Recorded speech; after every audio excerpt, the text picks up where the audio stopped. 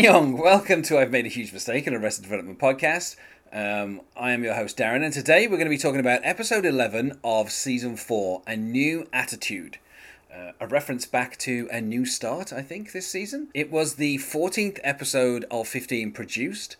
The main character is Job, so we get a little bit of electric guitar on the opening credits. It was broadcast, as with all the other episodes, on the 26th of May 2013, written by Mitch Hurwitz and Jim Vallely, and as with the other episodes, directed by Mitch Hurwitz and Troy Miller. The episode runs 35 minutes and 24 seconds. Joining me to talk about this is Kevin Lynch. Hello, Kevin. I'm young. And the episode summary, as on the DVD, is as follows. Job accepts a job from Michael, but is distracted by a scheme of his own. That could describe maybe half of the episodes. Yeah, I mean, it's funny because the job offer from Michael has actually come earlier in the season when it was in Michael's episode. And it's been the reason for that offer we see in the previous episode to this, which is the Lucille episode, Queen Bee. So we already know that Job is accepting this offer, and we see the opening where Job has got the cross in his limo and he's trying to get into Sudden Valley, and Michael's in the Google car, and they're both kind of like fighting to get into the road. And so we see like a recap of that, which is from Michael's episode, and then we see a little bit of them drinking, which is in Maybe's episode, which is the next episode. And Maybe's actually living at the model home temporarily, and she's the one who's left the Mike's Hard Lemonade. And the episode actually starts with Job on the phone saying, and thanks for all the birthday cards that I never got for the last 40 years. And you're thinking to yourself that somehow, like, because the narrator says Job had been told by his father to go work for his younger brother, you think that phone call is to George Sr., but we get this loop back round a few minutes into the episode where we find out that phone call is actually to Steve Holt. And I love that reveal because like you don't at first you don't realize it's the same phone call, but then when it gets to the point where he goes, and then thanks for the birthday card that I never got for the last 40 years, like you realize who he was talking to at the start of the episode. And then the button on the reveal of it being Steve's birthday. Yeah, this was particularly hard for Steve to hear on his own birthday. But yeah, so this opening, it kind of calls back to previous episodes quite a lot, but I do like the exchange about Julie Bowen. Which is so kind of stupid because, they're both going out with someone who is quite famous-y, is how they frame it. And they don't want to give any information. And I like how Joe brings up by saying, is it Julie Bowen? And Michael's saying, it's not, is yours Julie Bowen? And then it's like, no, is yours? And he's like, Michael, are you seeing Julie Bowen? He's like, I'm not seeing Julie Bowen. And it's just like, I have not seen Julie Bowen. Yeah, and he goes, what a funny way to phrase it. And I just like, I don't know why, but just kind of like 2 minutes of them arguing over who's not seeing Of Julie all the Bowen. weird things get into a pissing contest about. Yeah, which of course the narrator talks about it being a tinkling match, which again I think is like a kind of funny, kind of phrasing of it. We kind of have Michael and Job, discussing what's been happening with Job's life, where he first of all, I like how he describes the houses in Sudden Valley as mausoleums, and his new sense of purpose, which we had in the Michael episode where, Michael says, I didn't realize you had an old sense of purpose. His new sense of purpose is to destroy Tony Wonder. We find out here, of course, that Job, in the previous episode, when he inspected the hut where he was meant to disappear, which is now out in the desert as a sweat lodge, he found a crucifix, or a cross, should I say, in the thing that stopped the secret compartment from opening. And he found a T. Yeah, well, yeah, he sees it as a T. And I like that when, Michael says, Jesus, and he goes, no, that's a J. Which again, much like maybe they don't understand the significance of this particular item. Now, obviously, Tony Wonder. There's no way he was anywhere near that wedding ceremony. Although later on, there's a possibility he might have kind of been somewhere near Anne eventually. But we kind of have this thing where the narrator talks about him humiliating his bride, and of course the narrator actually checks himself and goes, her. And humiliating all of Christendom. I like how Job, this thing to destroy Tony Wonder is what basically will kind of dominate this second episode of Job's. His kind of desire to kind of humiliate Tony Wonder and try and figure out what's going on. And he sums this up by saying that he needs someone to act as his boyfriend. And first of all, he propositions Michael, saying that he's performing. Tony Wonder's performing at a gay club tonight, and this is the first person he thinks of to act as his son. And then this is only because earlier in the day he hadn't been able to persuade Steve Holt to act as his boyfriend. Then, of course, Michael reminds him that didn't he already try locking Tony Wonder in a trick? And of course, Job says, yeah, but that wasn't for revenge. That was just on spec. And and we see, the trick at the Opie's where Tony Wonder appeared from a stereo. Now, Tony Wonder has a new catchphrase, which was evident in his, magazine article where he says, "I'm here, I'm queer, and now I'm over here," where he's in a box on this magazine article. And when he appeared in the speaker, he says, "I'm here, I'm queer, and now I'm in a speaker." And then later on in the act, he'll say, "I'm here, I'm queer, and now I'm in a chair." So obviously, he's kind of got this catchphrase now where he has to keep appearing from places after saying, "I'm here, I'm queer." Yeah, I love how it starts out making sense with like the rhyme scheme, and then just goes off and completely falls apart. It's pointed out to him that he tried to lock Tony Wonder in his trick. And so, this way, with Tony Wonder succeeding in locking Job in his trick, things are even. But obviously Job doesn't have that. And he's insisting, that Tony Wonder's last laugh was actually the first laugh. And so I like how he says to Michael, I don't understand why you can't seem to follow me on any of this. And, obviously this is where, Michael says, don't run away from this life. Don't try to escape again. And obviously that is something that, Job is going to do, as he has done before. Yeah, that's basically Job's life motto. Yeah, and I like how Michael is, he says that he's offering him a good job, selling good homes, making real good money. And he says, "I'm not asking for anything in return." And as he says that, he takes out the contract and a pen and he gives it to Job. And then he says, "Oh, I'm asking for something, a little in return." And of course, Job at this point says, "Blah, blah, blah, look at this." And I like that, Michael goes, "What's that mean? You're not going to sign it?" And he goes, "Oh, no, I was just thinking I should have my attorney, blah, blah, blah, look at this." And, it's very rare that they actually kind of lean on the kind of whole blah, blah, blah, blah, blah, blah joke. But I just think it's kind of really funny that they just do it here without any kind of real setup. And then obviously Job signs the contract saying, "I'm going to be in a movie," not understanding that it's his life rights that's given away, and he's not signing the contract to appear. But Job he seems happy with it anyway, and Job goes to Attitudes Menswear. And he makes good on a promise where he offered to call George Michael on behalf of Michael, because obviously the last time George Michael and Michael spoke was after the vote, with Michael moving out and going to Arizona briefly for about an hour and then getting on a plane and coming straight back, because the heat in Arizona is just way too much.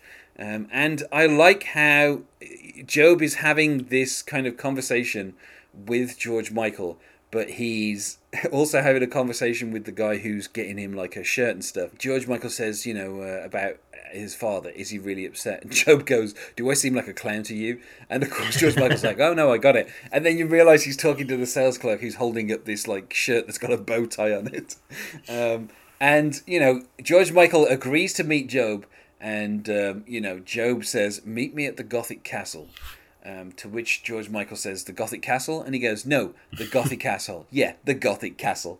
And George Michael goes, I didn't say the Gothic Castle. Goes, what do you think? That's why they call it the Gothic Castle. And he's like, no, I said the Gothic Castle. It's kind of a callback, obviously, to when Tobias mistakenly called one the other. But I just like the kind of exchange here where like Job keeps trying to clarify where he means, but it just ends up confusing George Michael even more. And then adding to the fact that it's theme night at the Gothic Castle.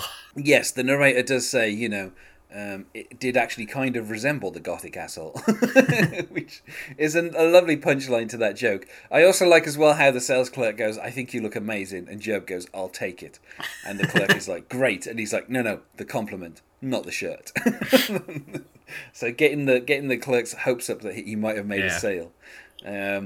And the weirdest thing here, obviously, something that Arrested Development obviously has leaned on really hard since the pilot episode, and that is this crazy incest angle. Yeah. Very, very few sitcoms have made incest one of their trademarks, but Arrested Development has, and here, after failing to get his brother and his son to be his boyfriend, Job is now using his nephew as his boyfriend. And I like how Job is kind of dressed in this outfit that has like a ton of keys on like chains. And it looks like it's just like a kind of an odd look. But obviously it has a purpose later on for his plan. Yeah. And obviously, Job, I like as well how Job is kind of like talking about, he says, I know your daddy wants to get your hot little tight ass right up here right away to be seen with him. It's just like, and I find it funny as well that George Michael seems to think that Job is taking him to meet his father at this like gay theme night at the Gothic Castle. Like, I mean, George Michael should have kind of figured out before this point that Michael is not going to be at this particular event. It should be kind of obvious that he's not going to be there. Yeah, if he knows anything about his family, like clearly Job has his own interests. And I like as well how we get a little bit of George Michael and Maybe's episodes kind of bleeding in here when a photographer takes a photo of Job and George Michael. And Job, I love how quickly he like pulls a face and kind of goes into a pose as the photographer approaches. Yeah. And Job says, even if that does post somewhere, the Fate Block thing will scrub it away. And of course, George Michael says, you know about Fate Block? That's my software. It's kind of the idea that Fate Block has become so big that even Job knows about it, I think is quite funny. Obviously, Job would have heard about it at the Opies because, that's where, maybe was publicising the whole Face Block thing. And, of course, Job, I don't know why, but he licks George Michael's hand. Yeah, that was... And obviously, the weird stamp to get into the club, he basically gets the ink off his hand, and he's like, what is that inky taste? And it's like, it's the stamp. And I just love how kind of, he doesn't realise, what he's doing to George Michael. Obviously, George Michael is extremely uncomfortable at the idea that his uncle is pretending to be his like boyfriend. Like, I can't imagine why. It's just such a weird. Yeah, it's such a weird kind of ploy that Job has used. And obviously now he's in the Magic Castle. I mean, he kisses George Michael, and obviously George Michael immediately pulls away. And I like how Job kind of, he thanks George Michael, and he says not a lot of nephews would do this for their uncles, and kind of whispers it, and then he's like, now get out of here, I never want to sleep with you again. And he goes, I mean, I probably will. And then he whispers and he's like, I don't, but are we good? We're good. And obviously that calls back to the first episode. Yeah, the first episode where he was trying to get George Michael to say that they were good. And that's that's where kind of Michael Cera leaves the episode. And Gob then starts his plan for revenge. And he goes around locking a number of things. Locking the dumbwaiter for one. Saying who's the dumbwaiter now, which I don't know who you're saying it to. And then he sees the shadow of the ostrich. And you get a flashback to Gob in the fake boulder, and we hear the voice outside on the I can't even remember the name of the fake show that they were on, the locker, but we kind of, it was one of those super on the nose titles that they do. It's like a Storage Wars type thing, but obviously we kind of hear that from the inside, and we don't get Hello Darkness, My Old Friend. We just get kind of Gob staring into the middle distance and then suddenly realizing where he is.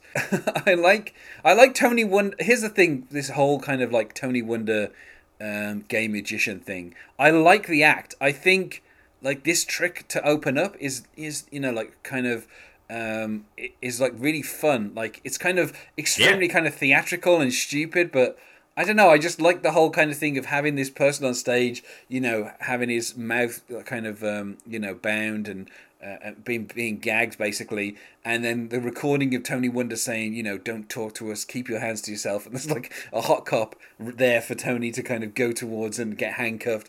And, it sets up these kind of things that, magicians do anyway, of like being blindfolded and handcuffed. But it puts it into this kind of story of, Tony Wonder being forced into the closet, literally being forced into a closet in this case as part of the act. But I like as well how the recording says, I don't want to look at you, son. Just go to work. Why can't you be like your brother? Which obviously resonates with Gob. While a little bit. Yeah, while he's sitting there. And then, of course, we get Tony Wonder's catchphrase at this point. I'm here, I'm queer, and now. And then the beanbag right next to Gob, which has a sign on it saying, don't sit on this beanbag. Which kind of gives away where Tony is. It just kind of explodes out, and Tony Wonder says, and now I'm in a chair. And then he goes, did somebody say Wonder? Which, of course, nobody did. So I just love that whole act. It's like, it's really kind of fun. Yeah, I like too how it's similar to Gob's act, where there's a lot of just like waving your hands around and like, this kind of movement that isn't really magic related, just I'm on stage waving my hands. Yeah. So either that's how magic shows work in Arrested Development's world, or that's like a clear influence on Gob's style. Like, I guess, that's really that's possible, isn't it? And it's funny as well, because up until this point, we've never seen Tony Wonder perform. We've only ever heard about his tricks, like baking himself into bread and then serving himself as sandwiches to the troops. Like we've only ever heard about the tricks he's done. We've never actually seen them. Even when he was in the episode, where he did a few little kind of the tricks of, getting the piece of bread finding out the cookie behind his ear. The cookie and all. So he did like little tricks, but we've never seen him do an act. And I like as well how his next trick is really popular, where he gets like a glitter and he throws it on everyone and says, now everybody's gay. And I like how the narrator goes, it was pretty easy to figure out how he did that. They started out gay. It's just like... I love it. I like it. Yeah. The whole kind of thing is, it's just really kind of fun. And obviously, we know that Tony Wonder is doing this for kind of, he has ulterior motives. But I like the kind of the energy that Ben Stiller brings. And, this episode, it obviously, in the previous episode with Gob, obviously complimented Will on a lot. He it's funny because he started out as like a dramatic actor, and then Arrested Development was the first time he did comedy.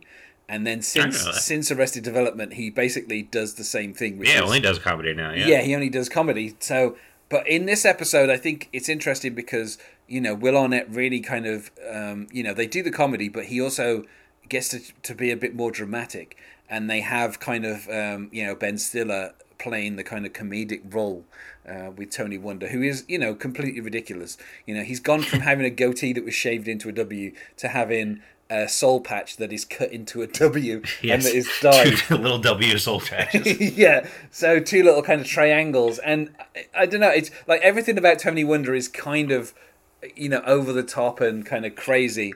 And I just I love the energy he has with Will Arnett. They work so well together as well in this episode. Previously, Job had been like kind of in awe of Tony Wonder, but now that he's kind of, and a bit of a fanboy, but now that he's trying to get revenge, he's kind of seen him more as an equal, and so it kind of brings a different energy to their relationship. Which obviously becomes a relationship in a different sense later in the episode. Yeah, you can almost buy it at the end when when all that happens. Here we have the breadcrumbs being laid for what will be the scheme later on in the episode, where Job goes to talk to Tony Wonder, who is standing next to the bar, and when Job says, "I was wondering where you're going to pop out of," the bartender turns around and that's Tony Wonder. And Tony Wonder, of course, says, "Did someone say Wonder-ing?" And he encourages the guy who is Tony Wonder in a mask to leave. And of course, he sets off a puff of smoke and the guy takes the mask off before the smoke clears. And Tony Wonder's like, "Come on, timing." And then he leaves the mask. And Job says here, that he's been using masks in his tricks, and that is true. When he did the trick on the cross, he did use a mask. So they both already have a mask of themselves ready to go. In this episode, and I like as well how when asked to explain the beanbag trick, Tony Wonder, he explains it because obviously Job is a magician, but his explanation just consists of him kind of like whispering what he did, and then they both start like whispering, and the narrator says the magicians shared the secrets of their ancient and mystical craft. And I don't know, it's really funny because they're talking about he goes, "That's why they put the sign on this beanbag chair that says 'Do not steal this.'" And I just like how Job even though he's kind of an equal to Tony Wonder at this point. Essentially, they're both not very good magicians. He still kind of enjoys hearing the explanation and kind of being in on something, and kind of taking part in something kind of just him and Tony Wonder. And that's kind of something that, for the rest of the episode kind of drives it, is the idea that Job wants to connect with someone and Tony Wonder is that person. And of course, Tony Wonder starts doing the quotation thing with a W in the middle. And it's just, I don't know, it's just great how ridiculous this character is because, a lot of musicians, are kind of close to how ridiculous Tony Wonder is. And so, really. He's not that far away from the real thing. And I like how he talks about how the kind of the wedding when he did his Jesus gag, and I like as well how when Job goes to do the quotation mark with a W, Tony Wonder's like, "Don't do that." So I mean, and here of course, Job is trying to impress Tony Wonder, talking about how he was here with his boyfriend. And trying to convince Tony Wonder that he's gay, basically. And I like as well how Tony Wonder says he looked awfully shredded on the cross, and Job goes, "You should have seen when they took me out of the storage locker." And of course Tony Wonder just goes, and he goes, "But how did I get in the storage locker?" And this is where we find out that it made the whoops column in Poof. And I like as well how like the things that Job is doing to convince Tony Wonder that he's gay, like biting his own tongue to convince him that his boyfriend had bitten his tongue, they don't really kind of work. But there's other stuff that happens, like the valet coming in and saying cabriolet license plate anus tart, and Job going, "That's me." And so obviously that's one of the things that kind of convinces Tony Wonder. While he's getting a bit suspicious about the fact that Job might be gay, and this is where Tony Wonder, he says, what the hell, let's do it, and then of course Job goes, yeah, let's risk it, and obviously this is where he comes up with a new revenge plan, something which in later in the episode will actually get changed, quite a bit. Obviously not completely to Job's plans. And then we get the expansion of the Tobias and Job breakfast scene from Tobias's second episode, a couple of episodes ago. And I like as well how, Job, when he gets drunk, he has a tendency to kind of go on these kind of wild adventures with whomever he's with. Yes. Which always includes getting in shopping carts and riding down hills. It's just like a universal thing. It's his go-to date. Yeah. But I like how Job is communicating, what they've got going on, where Job talks about how the candy dish right here, he goes, we made those at Colour Me Mine, and they're kind of cockeyed, but they both remind me of my crooked smile. And I don't know, I just love how kind of we can see that he's falling for Tony Wonder, and like the fact that they're spending time together is kind of putting them closer together, like not deliberately, but they're just kind of both attempting kind of revenge plans that end up turning it into a relationship. Yes. And this is where we get the line again, of course, where Job says that there's no internet or library or playgrounds within 20 miles of here. And Tobias says, I've been looking for a place to live.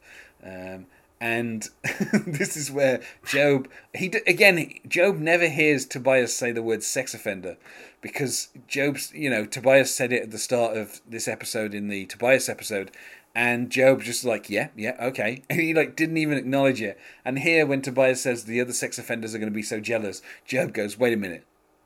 You know of other people with similar needs?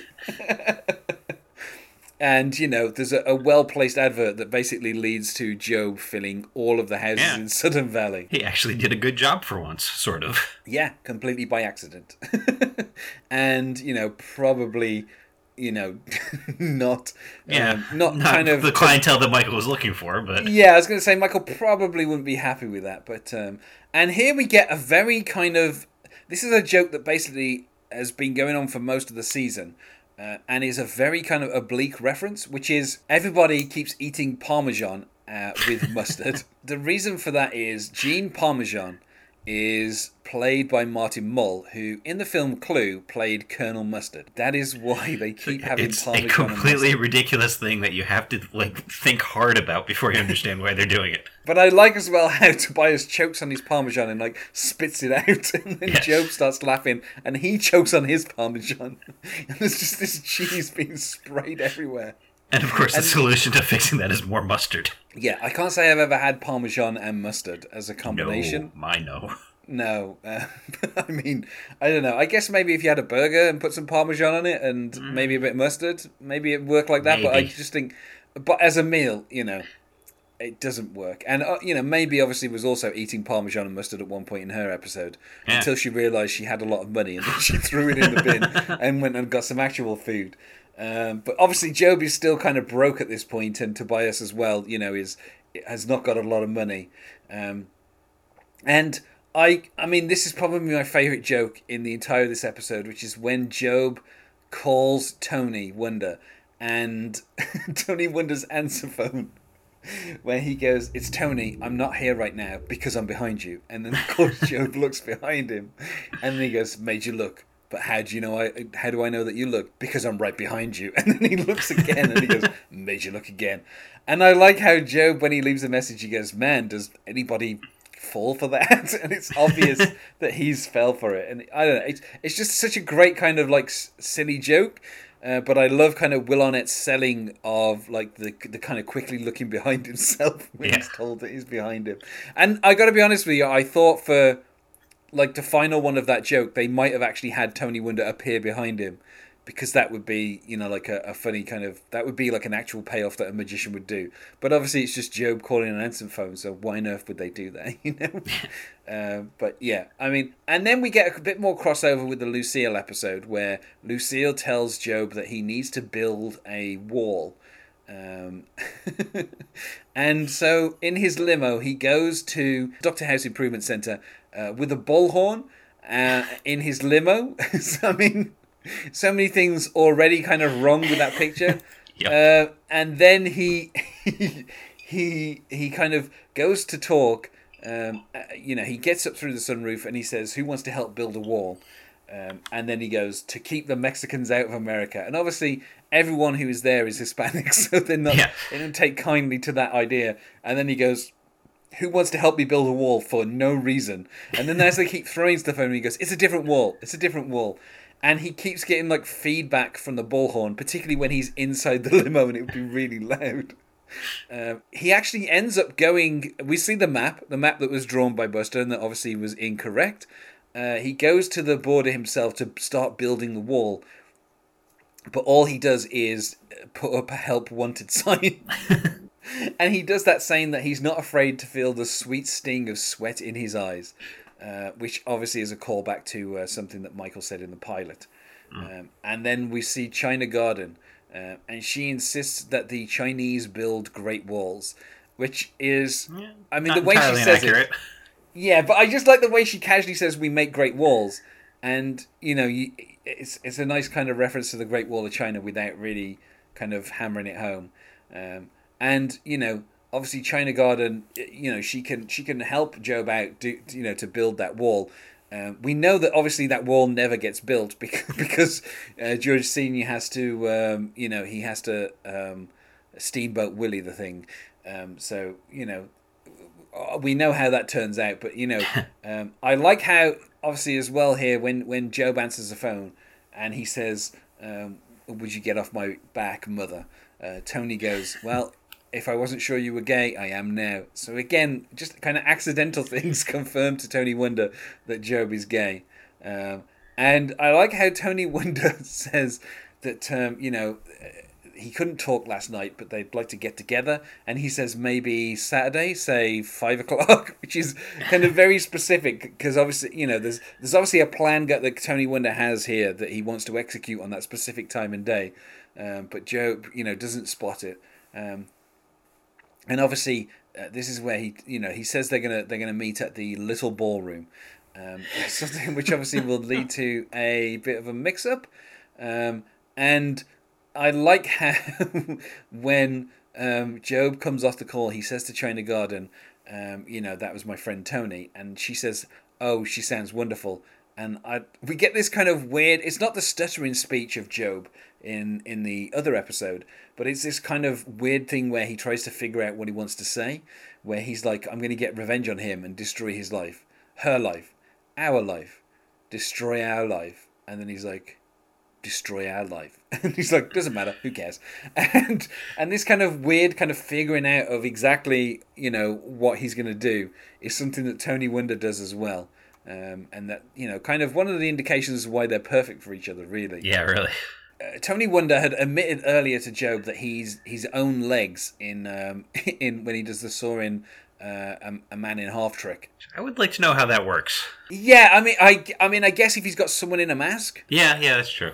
Yeah, then I don't know. I mean, but that also doesn't track with the he doesn't use assistance part. I think it's just a setup for this joke. Maybe he's just Well, yes. A setup where Tony Wonder is having his leg shaved by Sally Sitwell. He is definitely not gay, or is he? I don't know. I mean, he's there with Sally Sitwell. Now, obviously, this is merely setting up a kind of inside joke, which is, that in real life, Ben Stiller is married to Christine Taylor. So, they're a real life husband and wife. And, so the idea of them as a couple on the show, which is something that just kind of works out. The fact that Tony Wonder works as, a character for Job and Sally Sitwell works as a character for Lindsay, the idea that they've managed to get these two characters back onto the show, but they really fit within the ensemble, you know, it works just as you know, a little inside joke as well. And Sally is not very good at shaving Tony's legs. She keeps like kind of shaving him and kind of cutting him and shaving him and cutting him, and you know, she reveals that she stole 100 grand from Lucille Ostero to rebrand Tony Wonder as the gay magician. And, you know, the narrator says that Sally Sitwell had a secret. And then obviously, you know, she reveals that she didn't want to have to sell the closet as a sweat lodge. Yeah, on Craigslist. So obviously she is the one who put the tea in the little compartment and sold the thing for Anne. So maybe she's the one who kind of messed up the trick for Job. And you know, obviously, as the kind of I like as well how we get the reveal that Tony Wonder is only with Job because an inside source tells me he's a ticket to internet billions. And of course, he says I like as well how they at one point he says, you know, why are we telling each other stuff that we already know? Yes, yeah, that was a good little which is reference. Kind of it's kind of fun. And then of course I like how Tony Wonder goes, oh wait there, this is new information. And then of course he says it's in the bag, which reveals the fact that the beanbag was next to Job and George Michael as they were talking about Fate Block. And you know, Tony Wonder didn't hear that Job wasn't gay. And I like as well how Tony Wonder is giving instructions to the guy who's carrying him in, saying, put a note on me, and in Spanish. And he goes, I don't want some Spanish guy sitting on me. I don't know why the distinction, but it just makes the joke a little bit funny. And, you know, Tony Wonder has a plan, which is to get Job alone, get into his phone, find his boyfriend's information, hack into his software and make a fortune. Those last two parts, I don't know how that's going to work, but, you know.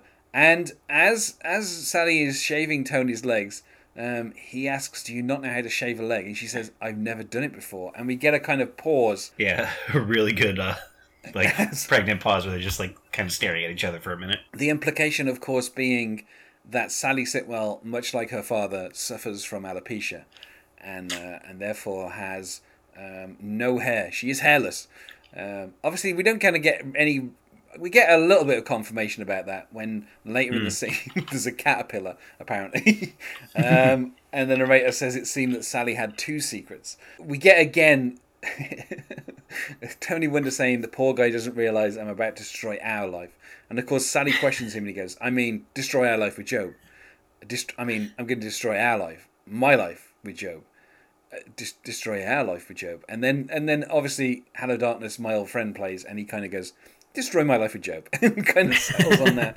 And I just love how like they kind of balance the idea that Job has got this plan with the fact that Tony has got a similar plan, and neither of those plans are really going to work out. No. You know, because both of them don't realize what is going on. China Garden, is going to build a wall, and Job has filled all the homes in Silicon Valley, and he is trying to get to his date with Tony Wonder, which is happening at 5 p.m. on a Saturday, which seems a little like an odd time for a date. And I like this joke feels a little hacky, but I guess when this came out, the idea of using Siri to do stuff was not quite as kind of common. Yeah, I think this was when the whole Apple Maps was terrible too. It was like it was pulling a Buster and just driving people into lakes and stuff. Yeah. So of course he says, Siri, where is the little ballroom? And Siri says she has 3 matches. And of course he says, in a kind of mumbly way, he goes, I'm going to need the gayest. And she goes, did you say the greyest? And he's like, the gayest one. And she's like, did you say the greyest? And he's just like, I need the gayest little ballroom. And then of course she says, okay, Gob, try this one. And I like as well how this is where we get a bit more crossover with Lucille's episode. Towards the end of Lucille's episode, Michael was with Gene Parmesan following Job. And so here, because he thought that Job was going out with Rebel Ali, so here we see Michael and Gene Parmesan following Job to My Little Ballroom. which is a facility with a number of ball pits for children to play in. And I like as well how, Michael says, I bet he's pretending that Steve Holt is like 9. And he goes, I just saw him. He looks 50. Which I think is, not really a kind of a needed dig at Steve Holt. But, I like how Michael kind of gets very cruel sometimes. And we get this kind of really weird scene where, Michael keeps trying to get Job to admit that he's going out with Rebel Ali. But, Job, saying that he's there for a date. And especially when he walks in saying, I do not get this lifestyle, which is kind of funny. And they kind of start fighting, and, Job obviously, he's talking about how, you're going to meet Rebel Ali and her son's going to play in the ball pit. Because that's disgusting, Michael. This is no place for a child. Which is, the place is surrounded by children playing in ball pits. Kids. And of course, we find out how the dove ended up in Rebel Ali's freezer, which is, she was drunk. She took the dove, took it home, and as she smacked her purse on the counter, she killed the dove. And so she then put it in a bag and wrote down the species and location, which of course means she wrote Dove Bar, and then, not to eat it. And the narrator says it was a merry mix-up, which is something that Tobias has claimed about his arrest. And, there's been a few other times where merry mix-up has been used in this season. It's a good turn of phrase. Yeah. And, of course, Job has no idea what Michael is talking about. And that is true. He really, he barely met at Rebel Ali, and he doesn't have any clues to why. One of the few times that Job is actually innocent of something. Yeah. And I like as well how they start fighting and they go straight through the wall into Thin Wally's knife store. And I like how Gene Parmesan is asking for something that can fillet a chicken and subdue an intruder. Which, I thought was quite funny. And then, as they fight, we get Balls in the Air. Possibly one of my favourite songs. Yeah. Playing underneath as they start fighting. And I like as well how Job, they kind of end up in a pile and Job goes, are we done? And Michael goes, I'm just surprisingly tired. Which, I kind of like. And this is where Job says that he filled, all the houses. And Michael goes, with who? And Job goes, well, with sex offenders. And then he takes out the, Job's release and he rips it up and says, you're out of the movie.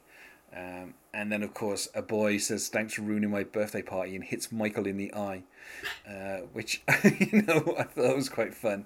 And I love as well how Michael starts this kind of running gag of, he's already done this to Tobias because of the mix-up with Rebel at Imagine, and he starts ripping up contracts and saying, you're out of the movie.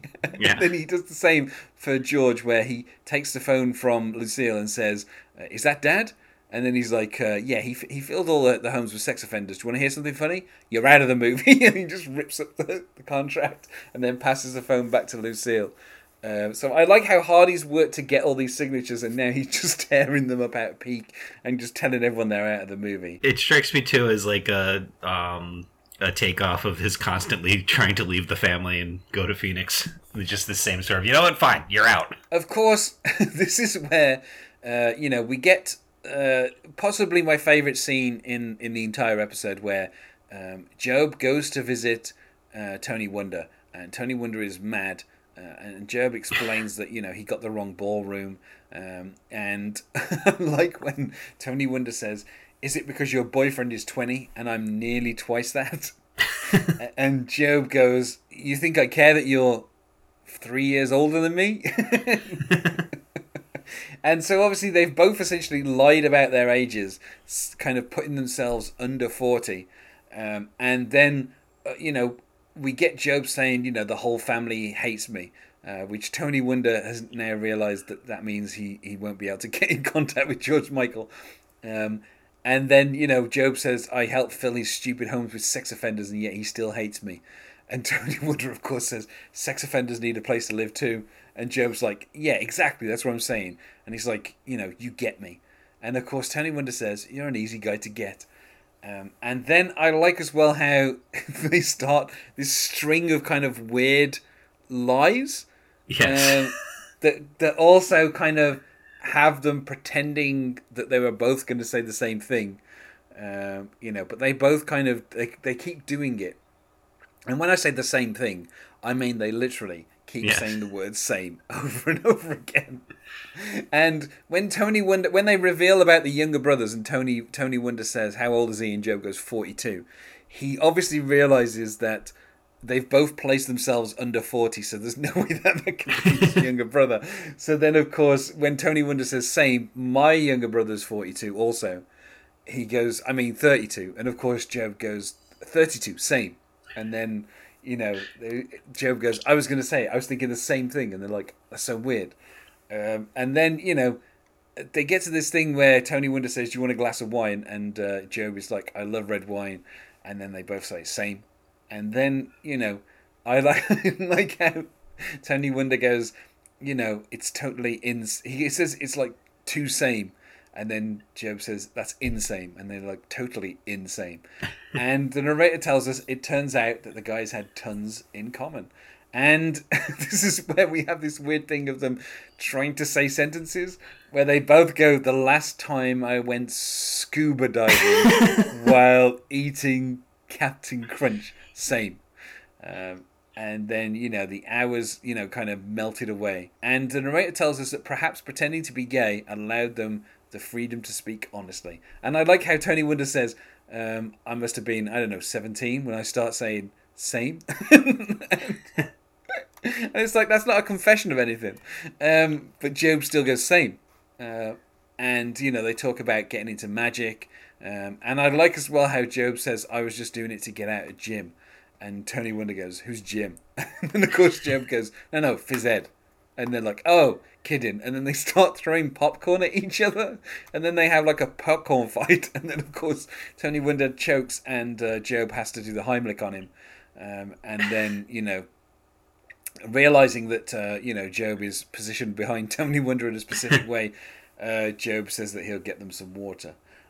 And, of course, at this point, Tony Wonder, he's been trying to get into the phone to get George Michael's phone number, but he doesn't do that. He doesn't carry out his plan. And I kind of just like how, even though they're both kind of lying to each other and they're both only doing this as kind of weird revenge schemes. Yeah, it is kind of nice. Yeah, the fact that they kind of connect, and I like as well that Job didn't want to sabotage Tony's act, but he still puts the mask down his pants. Which is like such a weird kind of detail. I love as well how they both drink water, and it's like takes like they both kind of finish that they have a glass of water and they both drink it for the entire length of the glass, and they both finish the glass and they don't say anything. And I like as well how Job at this point says, that he would definitely stay and have, gay sex or normal sex with you. And Tony Wonder's like, yeah, I would totally have gay sex with you, but whatever, I just drank a load of water. And I like as well, Job goes, I just drank a load of water too. They're both sitting there drinking water. They both already know this is the thing, but I don't know. And I like how, they decide to make a date to have what they say is normal sex. And obviously this kind of calls back to season 3 where Tobias and Lindsay were getting ready to have sex, and they decided that they would do it in a fortnight, which in the end turns out to be like 4 months away by the time they finished rescheduling it. And this kind of has the same feeling where they're kind of scheduling it because they don't want to do something, but they end up kind of scheduling it for Cinco. And Job says, let's have normal sex on Cinco, which is, I don't know, it's such a delightful fun phrase. Yeah. And then Job says, we could do it at my place. And then, of course, Tony Wonder goes, let's commit. And they both go to normal sex on Cinco. Same. Which, I think, like I said, I think the chemistry between Ben Stiller and Will Arnett is just really good. They work so well together in this episode. And obviously Ben Stiller, when he first appeared on Arrested Development, it was only kind of first of all, it was only as a photograph, as like a background joke, and then it was only really for one episode. Yeah, just kind of stunt casting for this one gag that they needed. But so bringing him back here and having him kind of become this important to Gob is kind of an interesting direction for them to take. And also, it's worth remembering that like around this time, Ben Stiller had just like directed Tropic Thunder. Yeah. And he still was kind of like a big movie star. So the fact that he kind of came back to play this kind of ridiculous role in this sitcom on internet television. Well, yeah, this is the thing as well, is on Netflix, which as this was like the first kind of series that Netflix really did. Yeah. So it's kind of interesting that he was willing to kind of come back and do that. I guess that shows the strength of the writing on the show and how much Mitch Hurwitz can kind of persuade people to come back and do stuff. Now at the end of the episode, I feel, even though this episode is like 35 something minutes long, I feel like it feels a little bit kind of rushed. How Gob kind of runs into Anne. And she's taken her kid to see the Fantastic Four, and when he says you have a 5-year-old, and he goes we, and he's like what? And he's like yeah, we is French for yes, I have a son, and his father's a musician. And then of course Sounds of Silence plays, and we find out it's actually a mariachi band coming past. And I like how Gob goes, oh, it's not us. Like him hearing Sounds of Silence obviously has become so common that when he hears it, he thinks he's kind of just, staring off into the middle distance. This is where we find out that Anne's kid, she had with Tony Wonder. Though, of course, in Job's first episode, he said that, he had sex with Anne once and then she got fat. So it seems to suggest to me that he really is the father. That the kid has a brother also. So, so Anne is obviously, kind of maybe covering. I don't know. But I like how she reveals this about Tony Wonder, and Gob goes, "Wait a minute, Tony's straight." Like, he isn't bothered by the betrayal of Tony Wonder having sex with what at the time was still his fiance. He's more betrayed by the fact that Tony Wonder is pretending to be gay. And I like as well how when Anne is asked, "Would you like to spend the night making revenge love?" she immediately palms her kid off and leaves with Gob without kind of any hesitation at all. Yeah, and we then get to the kind of what ends up being the scheme, which is Gob putting a mask on Anne and having her have sex with Tony Wonder, and then revealing that he's straight, which is a thing that makes complete sense. Yeah, and then of course she asks why would she be wearing the Gob mask, and he goes, oh, because Tony's coming here to have sex with me, and in the act of having fake gay sex, you're going to take the mask off and reveal you're having real straight sex. And it's going to be captured on camera because the entire house is still filled with cameras to entrap a local predator. And it's funny because Gob points to all the different cameras, but he doesn't point to the one camera that is actually on him. The one that they're using. So there's more cameras than Gob even realizes. And we end up with this weird thing where, obviously Anne doesn't want to have sex with Tony Wonder.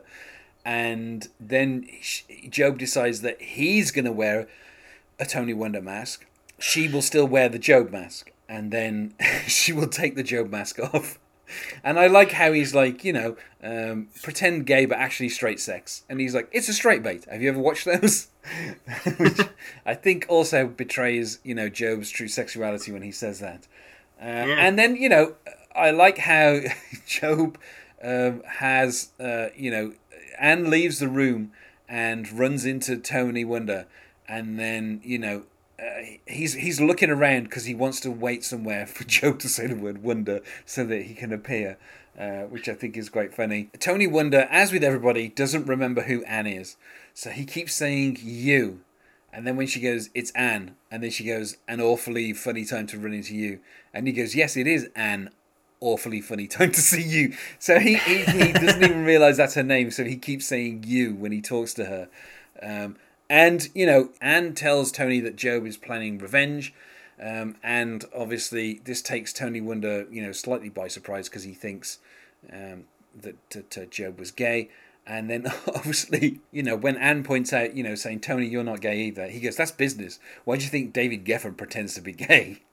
And I like as well how, when asked how he knows so much about Dreamgirls, he goes, it's my business to know about Dreamgirls. It's like, if you wanted to be in a film version of a musical called The Magic Show done in 1974 by another secretly straight guy named Doug Hennig, you'd make it your business too. And then I like as well how he says they can't give everything to Doogie Howser, biggest fake gay there is. And this is where Anne kind of comes up with her own scheme, which is she gives the Job mask to Tony Winder, and insists that he goes upstairs and they will have sex. And and I like as well how he goes, why can't I just be me and you wear the Job mask?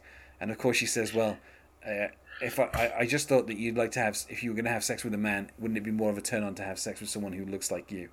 Which obviously goes over with Tony quite well. Yeah. And Anne obviously just sneaks out, and we have a split. Well, she goes on sneaky tiptoes, and then just about halfway through the room sees that Tony Winder isn't looking at her anymore, and just leaves in disgust. I like as well how she says, "Meet me in the bedroom in 5 minutes for some serious secular intercourse." So once again, the Veals still think the word secular has to be put in front of things. Obviously, we get a split screen with Job and Tony, and they're both looking at the masks of the other one, and they're both saying same, and then going same. And of course the narrator says, two men who never loved anyone but themselves prepared to ruin each other's reputations. And then obviously Job dims the lights, and then Anne performed a real life version of Tony's illusion, when we get a flashback to Now Everybody's Gay, and is also responsible for the first instance of a Christian straight to gay conversion, which I think is funny. And now, unusually, before we get the On the Next, we get the previously on Arrested Development, where Job was coming down to take a Forget-Me-Now, and he runs into Michael. And, I like how Michael says, you could not make me feel worse right now. Obviously, Michael has been punched by someone, and this is obviously going to be explained in a few episodes. A minute earlier. And Job goes, I'd be willing to let you have your apology back if you give me the chance to try. Bad example. If you were ashamed of being in love with a man, suddenly discover these new feelings, something that you were only allowed to happen because you thought he was gay and you were hoping to exact revenge, but then you found out he was straight and so you wanted to get even. So maybe you put a mask on someone and tried to convince yourself that you have sex, that you were going to have sex with someone that was yourself, but then it turned out to be him and all your feelings were real. You might say something like, homo much? And then Michael's like, it's not that. And he goes, I said bad example. And I love how whenever Job does a bad example, it's always something that he kind of just wants to confess, but he can't, find a way to do that. And then, after Tony Winder comes down and Michael sees him, Job, gives him his full forget-me-now, so that he forgets. And I love how, as he's forcing it in his mouth, Job goes, so easy to forget, stupid, forgetful Mike. And then we get to on the next Arrested Development, where Michael wakes up and he sees, as it is such, so also it is such unto you. And Father Masala says 700,000. Think about it. 700,000 abortions each year worldwide. And of course, this reminds Michael that he owes 700,000, so that Tobias could mount, as the narrator says, this abortion. And we see the Fantastic Four musical, and calls Lucille too, saying that they can get together and he wants to repay the loan, even though he has already repaid the loan. Because obviously he's had the Forget Me Now, and then he calls Rebel, and she doesn't want Michael to come over because someone is there. And of course, Michael says he doesn't care about, the thing with the other guy. He doesn't want to talk about it again. And we find out, of course, that George Michael is now the one who is also with Rebel. So for a large number of episodes, it was kind of implied that it was Job. but now we have it revealed here that it is in fact George Michael, and that is where the episode ends. We get, I think, little bits of Job in the episodes that follow, but this is mostly, the end of Job's kind of like storyline. He's not really in Maybe's episode, and he's not in the George Michael episodes. Apart from we get a little bit of the Gothic castle again in those episodes. Yeah. But that's kind of more a rehash of the stuff that's been in this episode. And then obviously he's not in Buster's episode because nobody's in Buster's episode. So this is kind of like the end of Job's storyline for the season. And obviously, we've reached, because obviously they said that they were going to have Sex on Quattro. That's where we've Cinco, should I say? We've ended up on Cinco. So Job's storyline, back where is kind of is up to date at the end of this. But I mean, like the idea that Job, is like basically by the end of the episode, both Job and Tony Wonder, if they aren't gay, they are certainly more open to having a relationship than they were at the beginning of the episode. And the episode, obviously, we have Tony Wonder, exploiting the idea of being, the gay magician, like that being like his image and using that just for gain. And obviously you also have Job, who is exploiting the idea of being gay. Yeah, the Christian magician. Yeah, and being the Christian magician just to get revenge. So I think it's interesting. You have two people who are basically trying to exploit the idea of being gay, and they kind of end up in a situation where they have sex together. And when Job's coming down the stairs, he's calling back to Tony Wonder saying, "We really destroyed that bedroom." So he knows what's happened. Like, it's not like they've woken up and they've regretted it. He's actually having some kind of morning after banter with Tony Wonder. So it'd be interesting to see where season 5 kind of takes that relationship, because I think the idea of Job kind of at the very least being bisexual and not being kind of judgmental would be an interesting direction for the show to go. With that character, particularly as he's only ever had, as weird and judgmental as Job can be too, to actually have him be open-minded about something. And he's only ever had sex with other people out of revenge against Michael in the past as well. So true too. So he already has like a type, should we say, which is revenge sex against a person. So the fact that this has ended up kind of extending to Tony Wonder is just kind of like another extension of that, I would say. But I think Will Arnett and Ben Stiller in this episode are great. It's always fun to see Will Arnett and Jason Bateman together. Will Arnett is great with Michael Cera as well. Should go without saying. And that's kind of like the main, those are the main kind of relationships that we get in this. And obviously throwing Sally Sitwell in there with Tony Wonder in the middle of the episode, as kind of like an in-joke. But also it works within the structure of the season, because obviously Sally Sitwell is running Lucille 2's campaign. Yeah, heel turn for Sally Sitwell also. So it kind of makes sense that Lindsay wants to work with Lucille 2 because she has the same kind of moral values, whereas Sally Sitwell is just doing it to steal money. So it kind of makes sense in terms of her character. Even though Sally Sitwell, when she first appeared, was painted as kind of very sweet and innocent. I think having her kind of end up in this place of someone who's as horrible as everybody else on the show. Yeah, it's just kind of something that kind of obviously seeps into all the other characters. If you're near the Bluths, you end up kind of as bad as them, at least. And obviously it's wonderful to see Mae Whitman, even if she's only very briefly in this episode. It's funny because at this point I've seen Mae Whitman in so many other things, and she rarely kind of plays the characters the same way that she does Anne. So it's she has a certain amount of range, but I like how Anne is just a frowny smile basically and nothing else. Like, she has no other kind of emotions. And obviously it's funny that Anne is the one who kind of tricks Tony Wonder and Job when they're both trying to kind of trick each other. So it's nice for her to at least kind of get the upper hand on somebody during an episode, particularly as Job has treated her quite poorly. Given everything that happened in the first episode of them together, so it's nice for her to at least kind of get a little bit of Yeah, get a little Yeah. comeuppance. So, I mean, is there anything else that kind of needs to be said about this episode? No, I think we covered everything. Great. Well, then let's go to any plugs. Have you got anything you wish to plug, Kevin? Yeah, Funk2 on Twitter, and then the Star Trek podcast, Post Atomic Horror, a regular guest on that.